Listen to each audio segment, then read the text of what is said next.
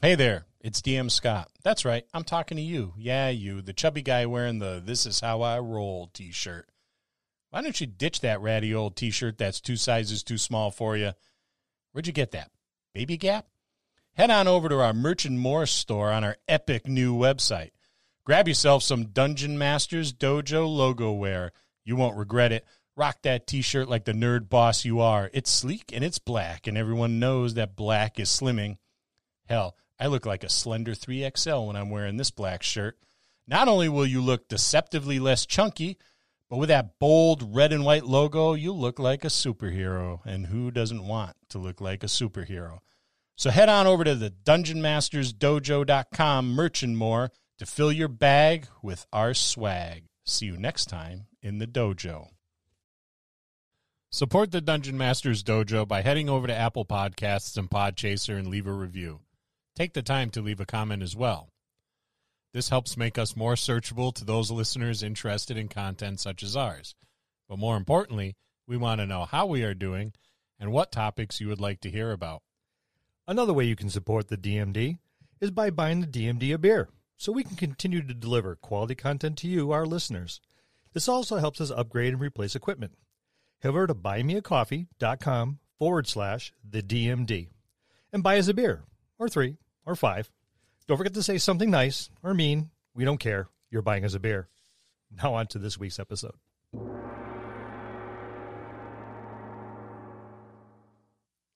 Hey, dude, you left your keys. Shh. I'm in my mind palace. Your mind palace. Yeah, it's where I go to solve mysteries. My keys have gone missing. Mischief is afoot. You left your keys in the door. Never mind. This is our look at Candlekeep Mysteries, the newest addition to 5e Dungeons & Dragons.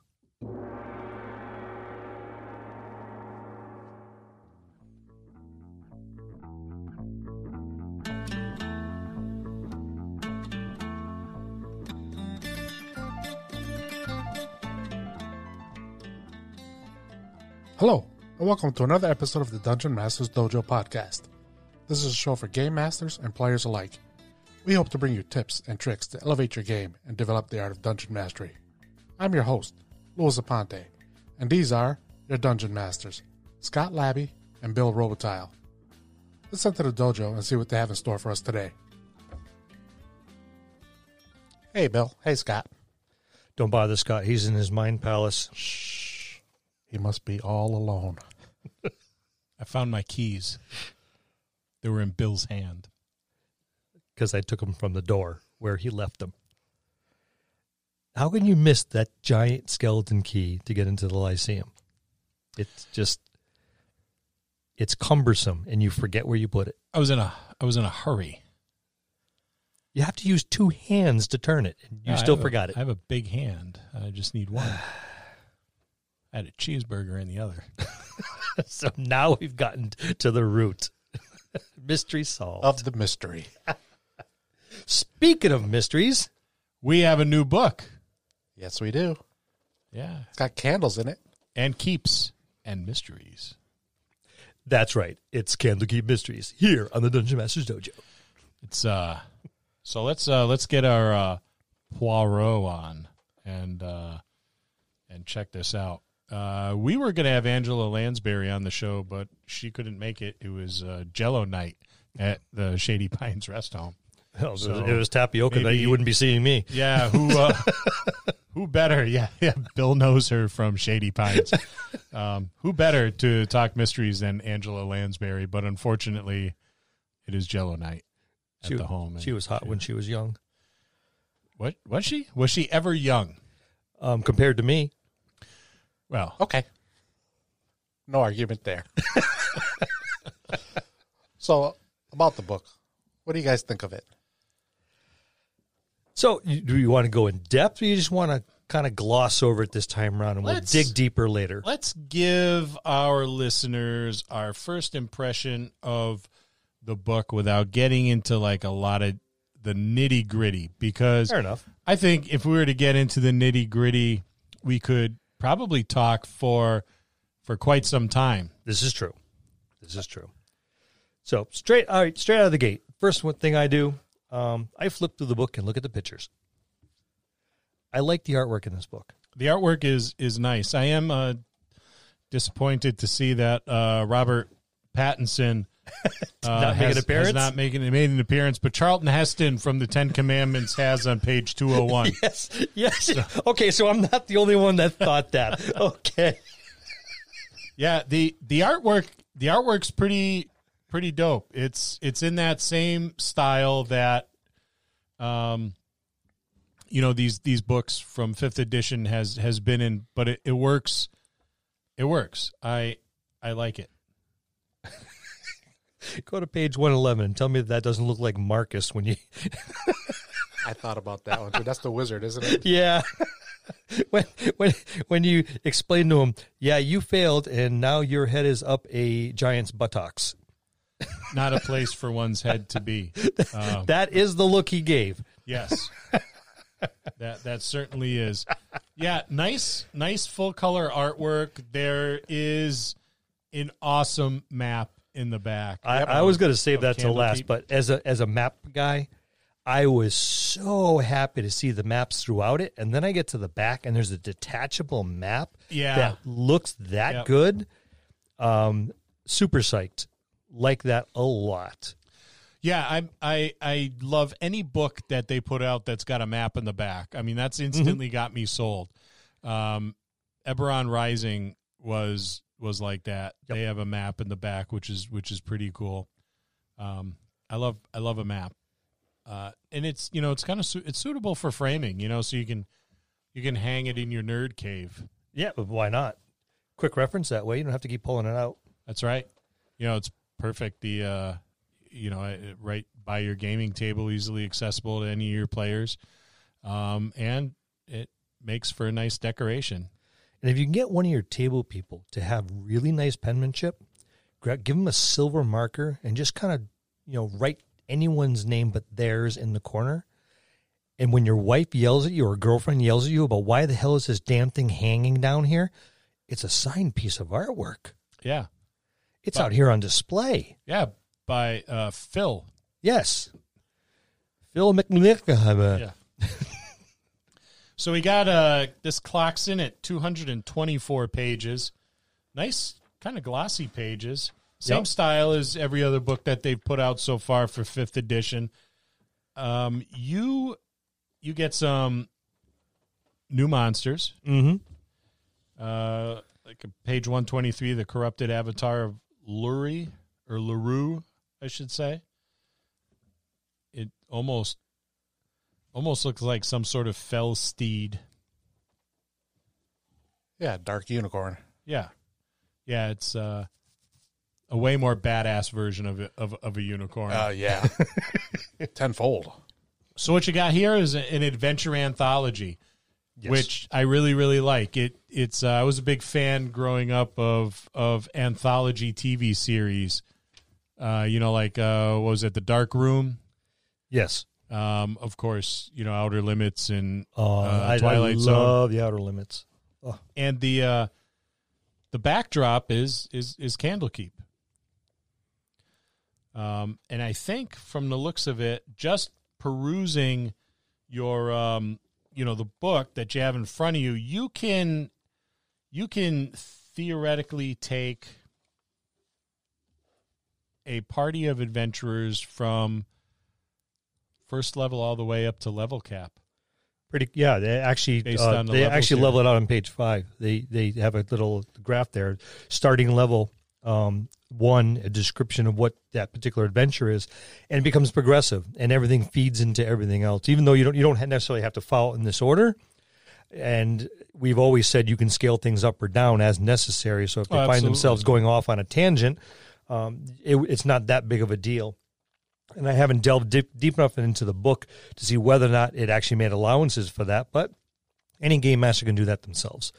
Yeah, but it lays it all right out there from level 1 all the way up to 16, and it looks pretty cool.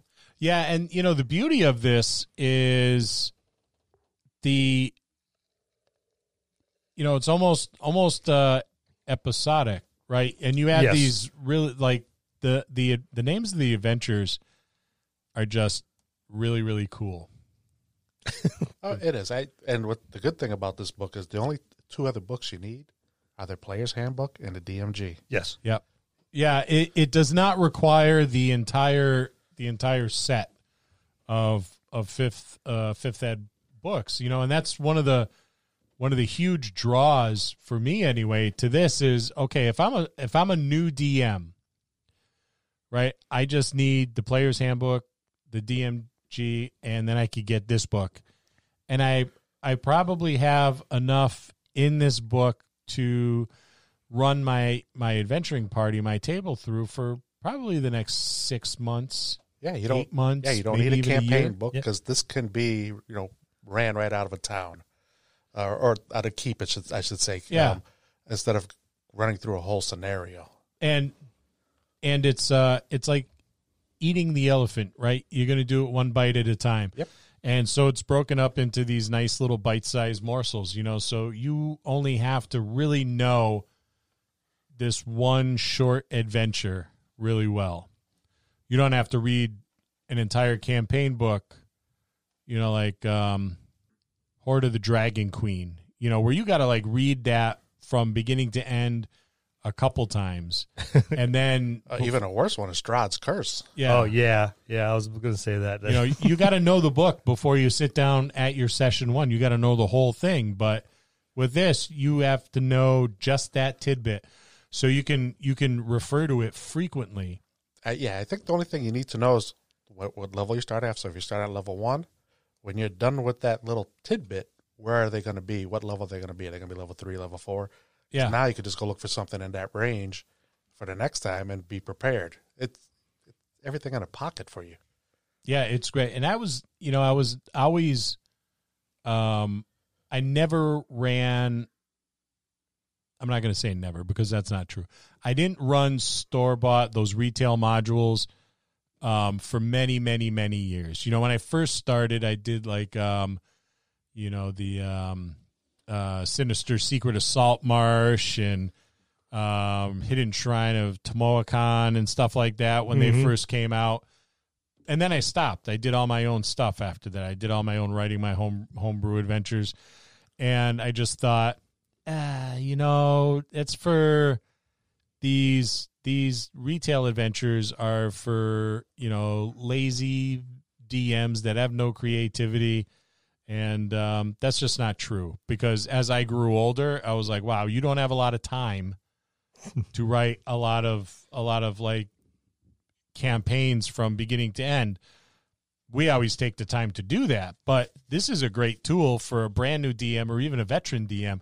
And I would totally run this at my table with some brand new characters. I have a question. Go ahead. Is that what we're calling them now? Retail adventures? I don't know. Am I no longer allowed to call them modules? You could call them modules. I call them. Is that politically incorrect now? Well, they're not even called modules anymore. They're called not. Campaigns. Yeah. Oh. Yeah, the terminology. So I'm 4 or 5 steps out of. Shows you how often I use them. Yeah, it's for lack of a better term, that's what I call them because people are. When I talk to younger people, I'm like, "Hey, did you check out the new module that they put out?" They're like, "What are you talking about?" I'm like, "The module, dude. I thought you were a gamer." And they're like, "What are you talking about?" Like Curse of Strahd or the campaign. I'm like, "Yeah, whatever." But they're. Well, no, if you said campaign, I would have gotten that, but then retail adventures. Yeah, you threw me a curveball there. I'm like, oh, they change it again? No, that's what I came up with. Oh, okay. Because I keep forgetting they call them campaigns.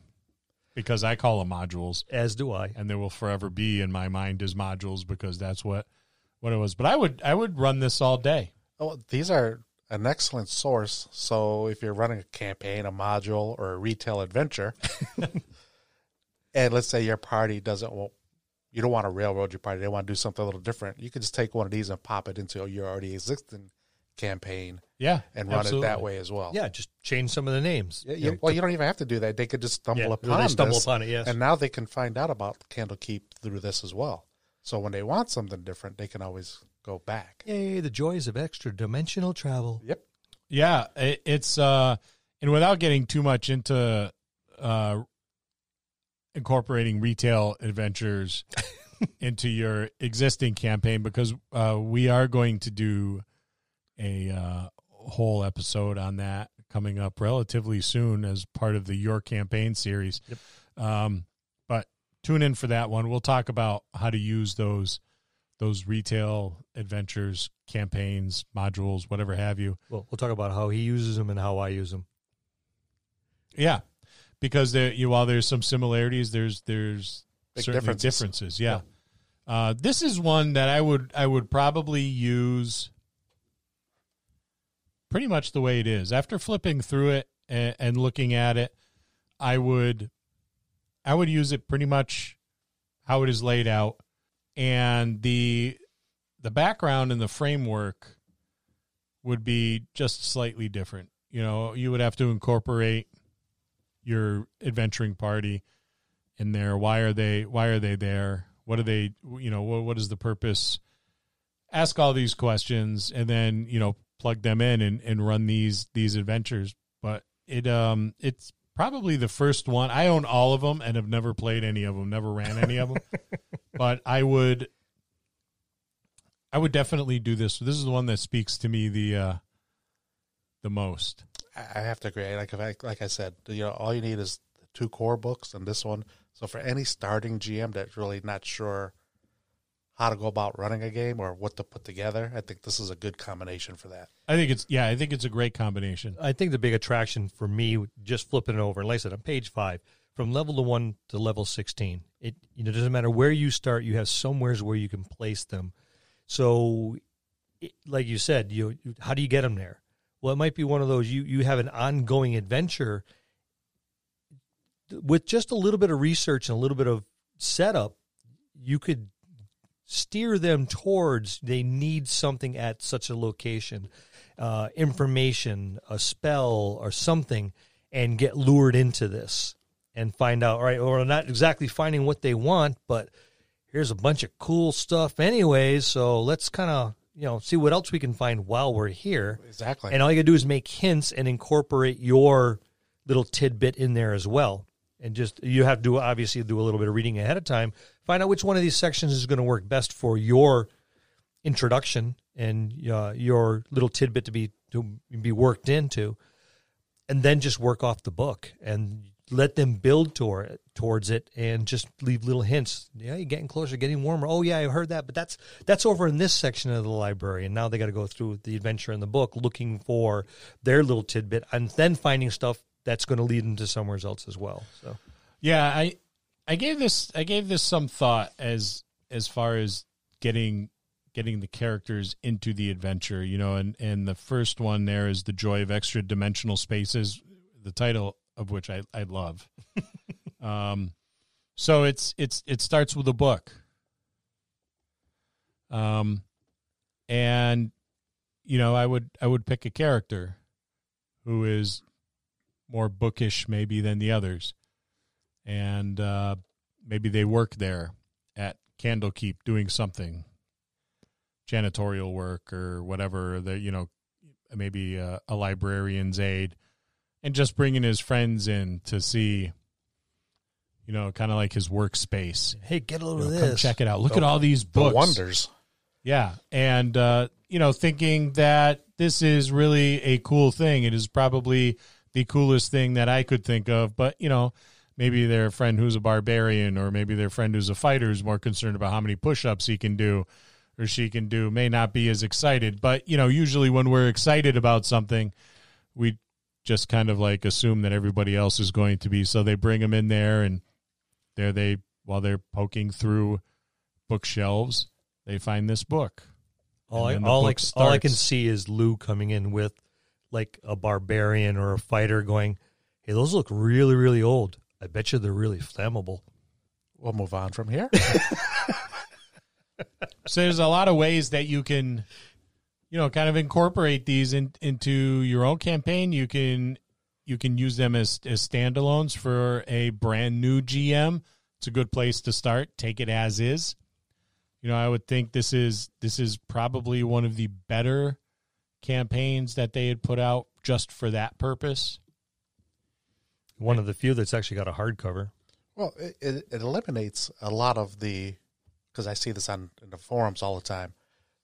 What book should I get next? Or I'm a starting GM.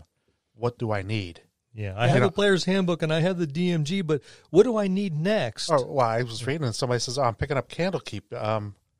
What, as a GM, what should I start with? Well, all you need is the player's handbook and the DMG. Yeah. You don't need Tasha's. You don't need Xanathars. You don't need Eberron. Yeah, you don't need any of those. No. You may want them. Your players may want them, but you don't need them. Let's start. Yeah, get And those eventually. And if your players are starting just like you, keep them away from the other stuff. Just stick with the core books. Stick with the player's handbook. Let them build. There's more than enough in there to let them build. They don't have to get eccentric and exotic yet. That time will come. Let them get their chops. Oh, it does. I mean, like I went through the book. I know we're going to go a little bit more into it, but I like where the book takes you. It takes you to all the different realms and Forgotten Realms. It takes you to the Carter Tour. It takes you to Al-Qadim. I mean, I know they're not physically mentioned, but the landscapes remind me of those. Yeah, and I would go as far as to say that is the intent without naming them. Yes. Because, those supplements or whatever have you haven't come out yet. But for those of you out there that have been playing for a long time, Al-Qadim and Karatur were part of the Forgotten Realms, and they were pretty substantial campaign supplements, equally as large as Forgotten Realms itself, and cool stuff. So you get to bounce around the campaign world quite a bit, which is pretty neat. It is. Well, nothing else. It helps tee things up for when they are, hopefully they are going to release these new supplements and rewrite them and reintroduce them in the 5e world. And so here's the tee up. Here's the teaser. I think that's what this is. Yeah, really, I do. And I hope it is. Some of the like I said, I went through the book a little bit, and some of the characters and just the NPCs or even the backgrounds that you see, it's all reminiscent of those old, at least from my era, 2.5, 2 and 2.5 supplements. And that's the thing to keep in mind too, and this has very little to do with this book that is sitting in front of us, but D&D has been a multicultural, multichromatic world for a very long time.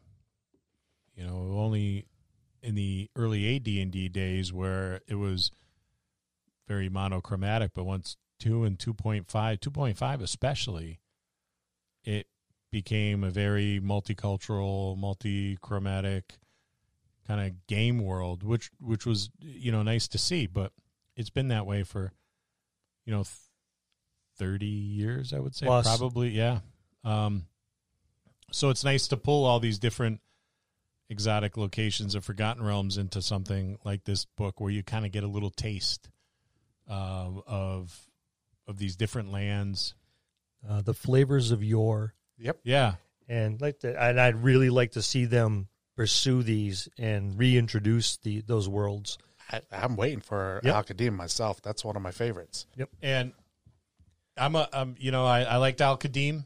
I played around in it for quite a bit, but I really love Karatur. I really love. Those are my top two of all the campaign settings. Karatur and Al-Qadim were my favorites. I would have to agree with you. One of the, I think the thing that speaks to me the most about this book is this is a book that is very much so like the D&D that I originally fell in love with. It was very magical, very fantastic, just very old style. Well, the way it's laid D&D. out, the way it's laid out is very, very reminiscent of the original modules, campaigns, right down to the maps. And yes. The notes for the maps, it's very, very reminiscent of some of the early work. So I hope they didn't just stumble upon it. I hope they went back and went, hey, gee, that looked pretty cool. Let's do that.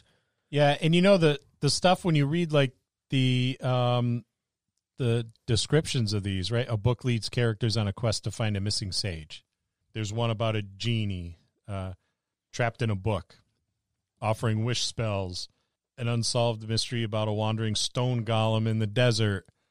Just very, very D&D, old school D&D kind of vibe to it. You know, the old D&D stuff was really kind of, I don't know, pulpy. Some of this stuff was, you know, back when I was 10, 11, 12, 13, 14, you know, my teen years, it was, you know, it was fantastic going back and revisiting it now and listening to retro RPG reviews and Dave, you know, giving his history lesson on these things and reviewing these old modules and the whatnot. A lot of them were kind of poorly done. They weren't of the same quality, you know, by no means as the stuff today. But it's the best we had at the time. It is. It was a fledgling thing, but this smacks of a lot of that old stuff without being or having that feel of kind of being haphazard or, you know, slapped together or rushed, you know, not having the time to finish it or whatever have you. I mean, make no mistakes. I'm going to find something wrong with it that I don't. Well, not wrong. I'm going to find something I don't like about it. I'm surprised you haven't already. Same way. But I think you're right. It's laid out amazingly well. The maps are done well. There's tons of references, and it does have that old school feel without the old school. What's missing from the old school stuff? This stuff has all the information you need, and it was well thought out and well laid out. So, you know, and this is just a quick perusal. I haven't really read it. I mean, I know Lou's read it probably cover to cover like 16 times already. A couple times. Because that's Lou. I kind of thumbed through it a couple times, and something would catch my eye, and I'd read a little bit, then I'd start thumbing through again, and I'd come back again and do the same. So I've been through it a couple times on and off, and everything I've looked at, no matter where I've just opened up the book, it had that old school feel, but it had the new fleshing out. Yep, modern twist. The modern, you know, I don't know if it's necessarily it's definitely modern, but it's not lacking the information that you had to make up. Right? Fledgling DM can grab this, and everything you need is right there, spelled out for you. Dialogue boxes, descriptions, maps. It's all in there. That's what I was going to say. What this book really does, and what I really like about it, it takes not just a campaign, especially for a new DM, not just a campaign, but it takes the magic items and the NPCs from an entry level to almost an epic level. Yes. Especially with the NPCs and the magic items near some of the end. There's a couple of them that I consider epic level. Yeah. We won't get into those now, but as a book as it is, this is one book I think every new GM should pick up. That's just my opinion. Without a doubt. Yeah. Without a doubt. It will help you along the way because it lays everything, the foundation for you to effectively run a game because it has everything there for you. And I'm not saying that the campaigns don't, like the Curse of Strahd and those, but those books can be very confusing, especially when you run into like the Curse of Strahd, which has multiple sections where if your campaign goes in one direction or another, you need to know ahead of time where they're going. This one you can plop and put into place what you want. And to give an idea, it's when you look at, Curse of Strahd is probably about as big as this book. I don't have the page count memorized, but it's probably about as big, maybe a little bit smaller, but it's, exactly what Bill said. It's a comparable size. So you have to know that book, right? Before you even start and sit at the table to talk session 0, you got to know that book.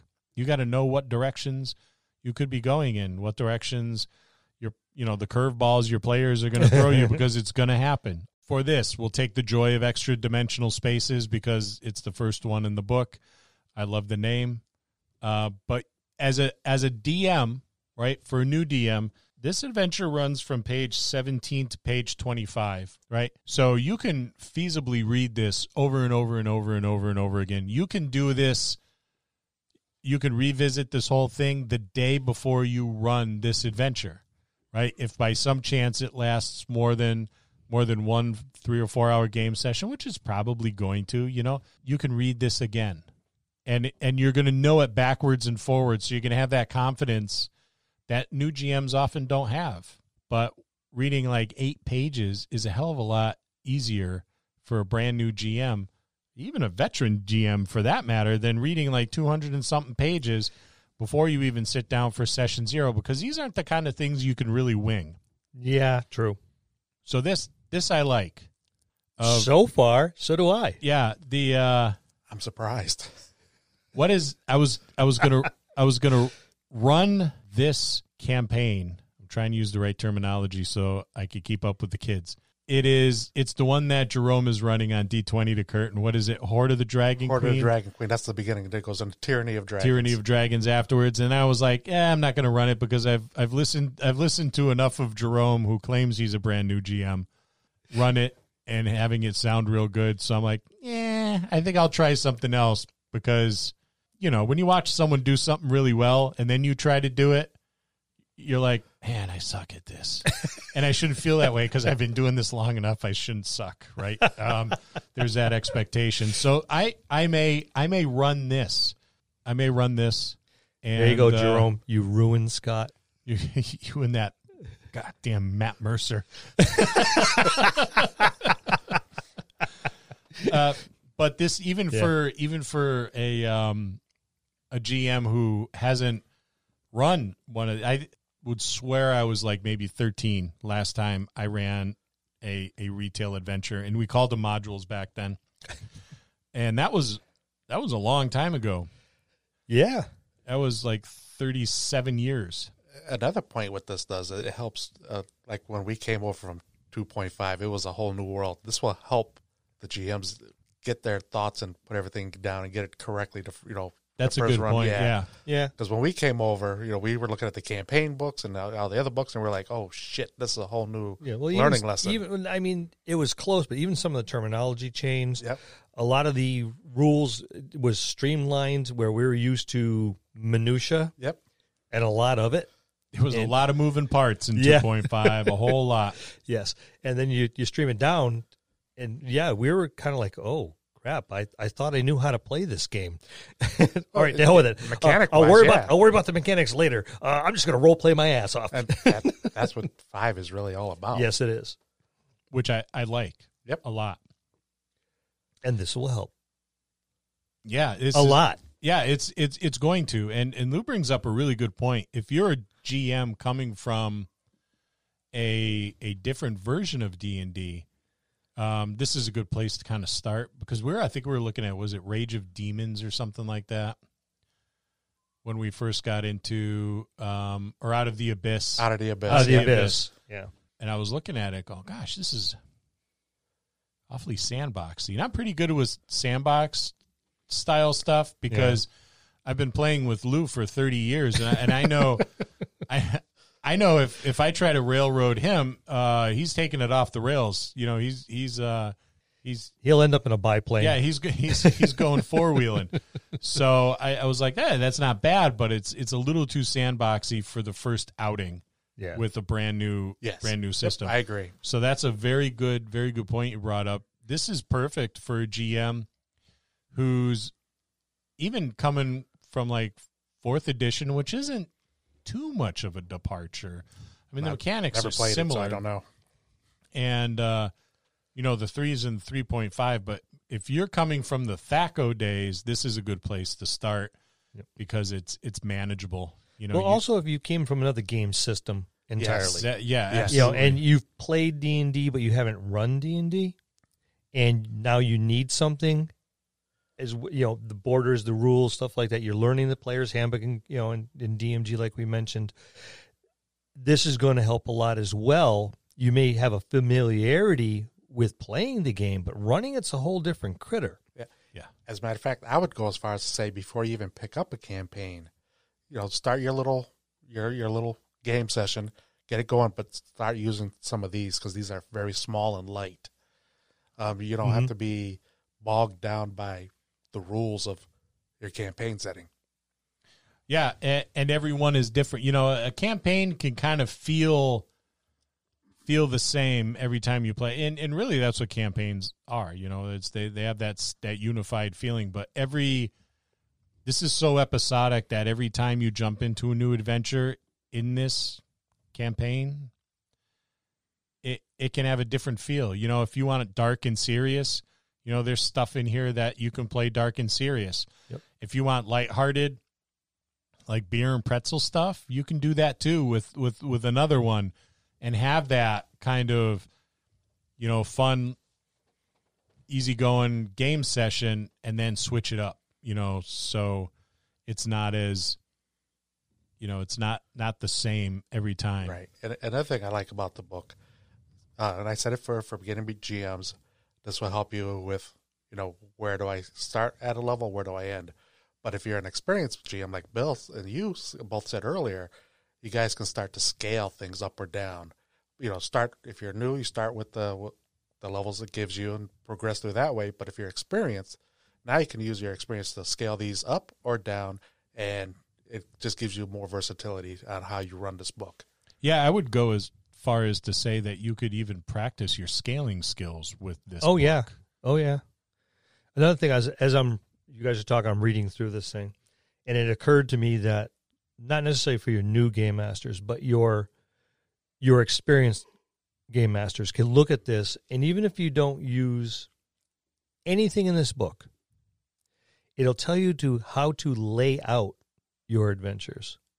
Yeah, you're absolutely right. It does it. I'm sitting there reading going, everything's just kind of like very well compartmentalized. If you just used the bullet points in here and from the beginning of one adventure to the end, and it shows you the progression all the way through from the beginning to the end, it'll help you to write your own material because it'll show you how it's done and done well and how to lay everything out. So you can look at like you said, the very first one, or which one am I on here? Yeah, the Joy of Extra-Dimensional Spaces. It gives a nice little introduction. It gives a description. It goes into description of the area, and then it breaks down the areas and then what you're going to run into in each area. It gives you a little text box and stat blocks for everything that you're going to run into them as you run into it. So the progression through just this one encounter or this one section is very well laid out. And even if you just use that formula for stuff you write yourself, that would, especially for, like I said, you experienced game masters that want to try something different, or even the ones that are not necessarily brand new, but kind of getting their legs under them. And all right, now I've run some campaigns, and that's great. But I got this great idea, but gee, how do I put it on pen? There's a framework here that you can follow, and that will lay it out pretty well for you. So even if you don't use any of the material in the book, just use the framework of the way they lay out the adventures, and it will help you quite a bit. So there's more information in this book than just the book. And there always is in these cases, isn't there? And that's something to always keep in mind as a GM. And Bill and I have had these conversations for, God, I don't know how long, but well, you were the one that kind of turned me on to, I like this encounter. I think I'll pull it out of this book and I'll plug it into my campaign because and you can do that. So even if you're not planning on running, whatever campaign you buy, or whatever campaign they put out, buy it anyway, because it's got some encounters in there that are certainly going to appeal to you, and you could pull those out and you could plug them into your own campaign, save yourself a little bit of time. Yep. Especially if you're pressed, if you happen to be someone that's working, and, as an adult and has especially if you have a family, then sitting down for hours at a time to write a campaign isn't always feasible. It's just not, so that use these books to pull encounters out and add them to your own campaign. It'll be a time saver, or run the actual campaign. It's already written out for you. Yep. One of the things I really like, and I know you remember this, is the dialogue boxes. Yep. Are small. And I like that. They are. They're very brief. So it gives you more than enough room to expound upon, but yeah, you're not reading half a page. And do you remember those yes. Dialogue boxes that they used to do the 3 columns? Remember the 3 columns? Yes. And like the 8 font back when you could see, shit that small. And I remember looking at like 2 pages of a dialogue box, but it was like 6 columns total. and I'm thinking, Jesus, after I read this, if I don't fall asleep, my players are gonna. These are nice and manageable. You know, you get like 2 or 3 sentences, but it's enough so that I as a new GM, I got the gist of it, right?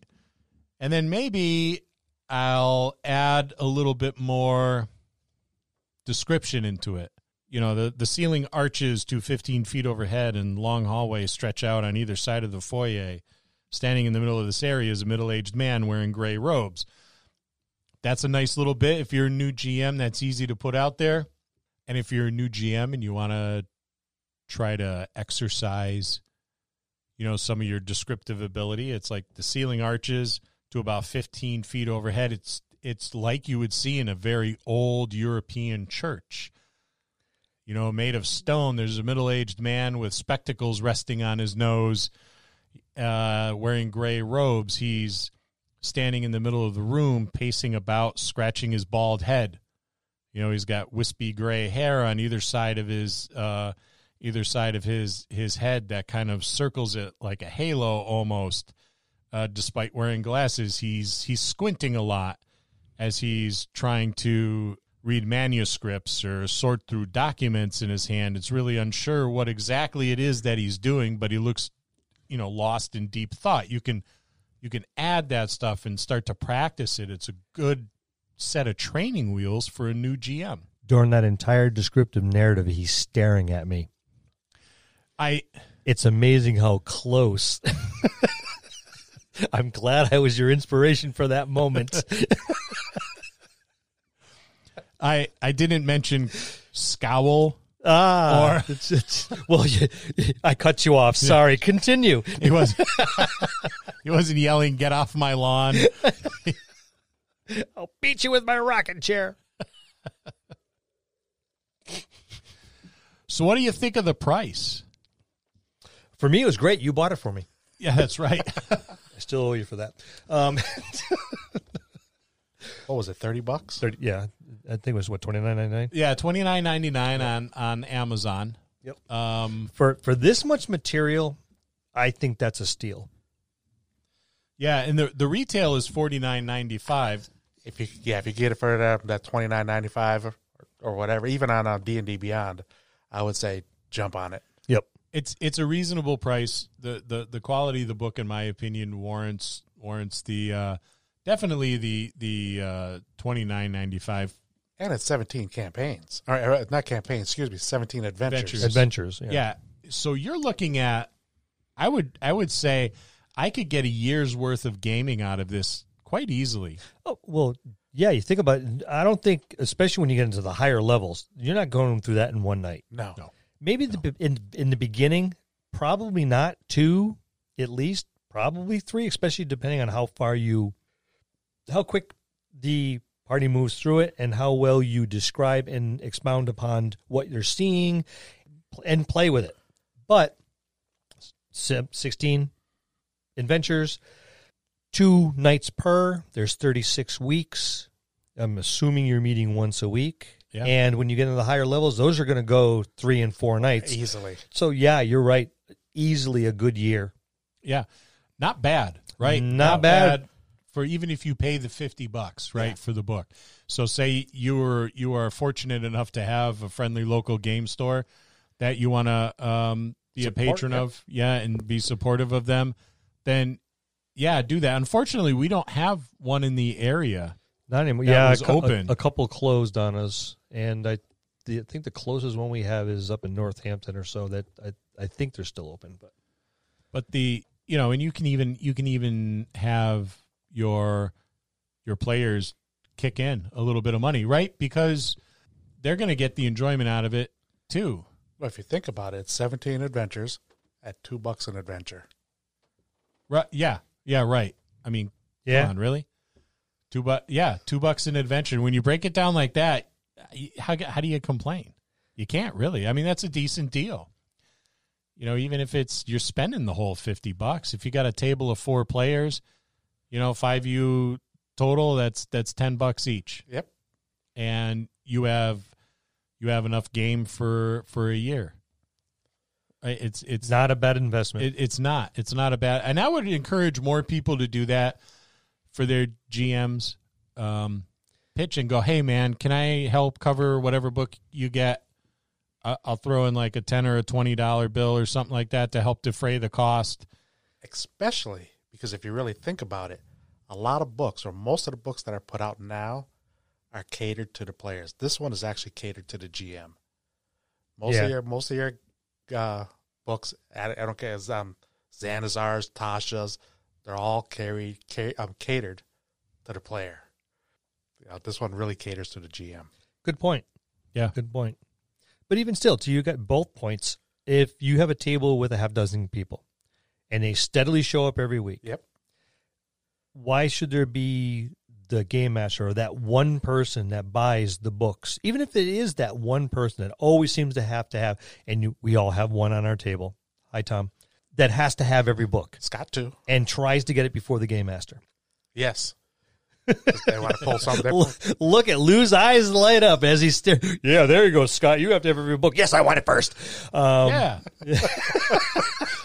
Damn right. Got to get that out there. Sold yourself out on that one. Let them buy every book.